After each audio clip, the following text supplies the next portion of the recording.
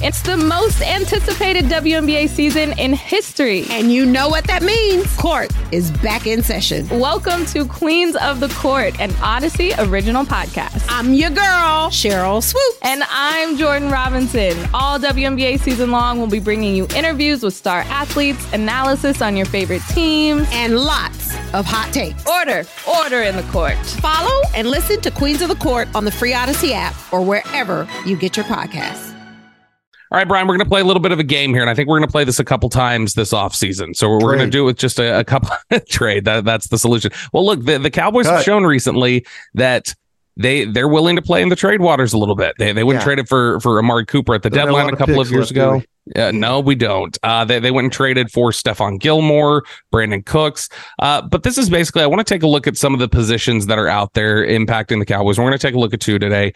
And we're going to say, would you rather draft for the position, trade for it, sign it, or continue to grow the players that are currently on the roster? So, Brian, we're going to lead this off first off with the running back position. We're going to do running back and linebacker today. So, running back, when you look at the draftable names that are out there, Brian, you've got Jonathan Brooks at Texas, who's coming off of an ACL injury. Blake Corum at Michigan, who saw a ton of work during his career at Michigan. He's going to be with the Los Angeles Chargers. Get ready for that one. You think that's the fit?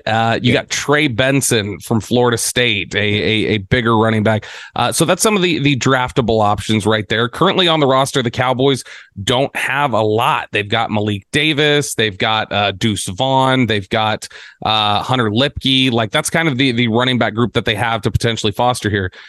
You say, okay, well, what might be out there on a trade market? Elijah Mitchell, for instance, at San Francisco, a guy who performed really well the first couple of years, did not perform nearly as well last year, kind of fell out of favor a little bit. And San Francisco is one of these teams that is just constantly changing over running backs.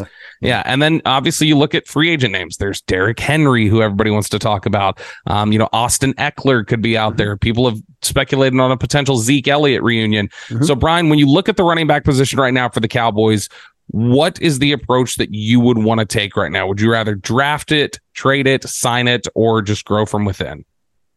We did this on a G-Bag Nation segment that I had for Krusty's Corner. And I went through all the NFL running backs, the guys that are available. And basically we determined that we have a $3 million budget and we're going to go try and get a guy is what we're going to do. So I think what you got to do is, you could clearly look at Pollard and see where he kind of fits. Maybe that's a veteran guy that you bring back. And then I think you'd have to sign and then draft would be my way of doing things. Now, the problem is I think that the Cowboys are going to sign a linebacker. So does that take you out of, you're going to have all that money to get a linebacker, but yeah, I have a $3 million budget and, I'm going to go out and get one of these guys like a Swift or somebody like that maybe I could fit, under that $3 million and then look at the draft to see if in fact that, I can get a guy. If you sign a guy in free agency, then maybe you can wait a little bit later, with what you're looking at, in the draft.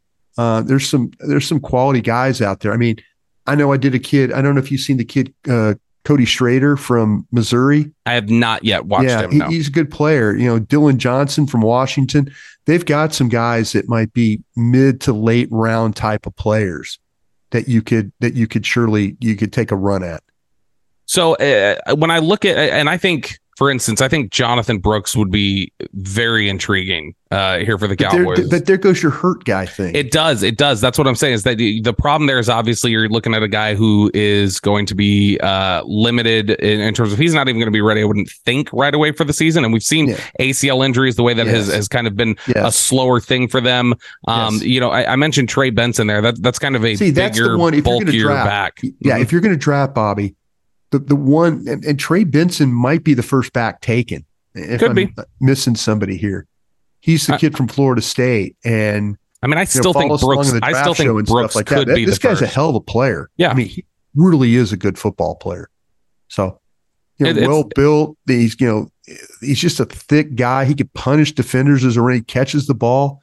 He's got a burst. He's got speed. He's a patient runner. I mean, there's a lot to like about Trey Benson if you draft him.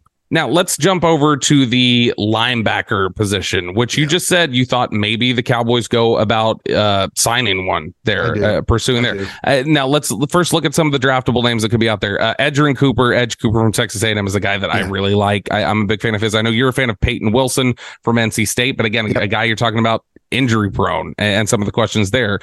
Jeremiah Trotter Jr. at Clemson. You've mentioned how you picked dad there in Philadelphia. Is that wild for you, by the way, to see Mario, like when Mario Edwards Jr. Is it crazy? Do you think Mario Edwards Jr. has already been drafted and gone through an entire career and left the NFL already? Yeah, it's crazy. It is crazy. You mentioned linebacker too. You talk about Edge Cooper, Texas A&M. And we were mentioning the previous show about Michigan players. With Junior Colson, Michigan linebacker. He's like 6'3", 247 pounds. Yep. I mean, there's a Michigan guy, but man, you watch him play. He's got some of that power and locate guys and awareness. And I mean, he played with a club hand late in the year, and it didn't affect him at all. I mean, he still was involved. He would wrap up, and I mean, there was a couple that he missed, but man, he is a physical, blitzing linebacker that's really, really tough overall, and he's got the ideal size you really like. So those are some of the draftable names there. When we look at, maybe guys that you would potentially want to trade for, maybe you find somebody who's fallen out of favor. Is Baron Browning what Denver thought he could be? Is Jamin Davis a guy that fits what Dan Quinn wants to do now in Washington? Does Dan Quinn say, hey, I don't necessarily need this? They've got a question with a fifth-year option coming up. In the realm of a guy that could be traded or potentially could be a cap casualty because he's a significant savings and a guy that I think is at least worth watching, a little bit of veteran, Eric Kendricks, who spent a lot of time with Mike Zimmer in Minnesota, a guy that proved himself to be a Zimmer guy out there.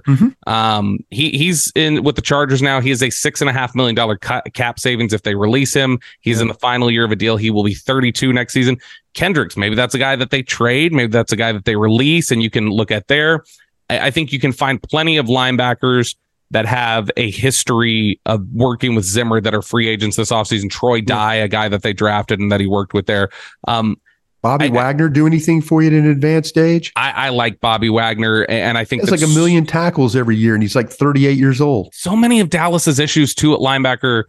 We've talked about size. That's obviously been an issue, but so much of it also just seems to be poor recognition, poor reads, awareness, and that's not going to be a Bobby Wagner problem.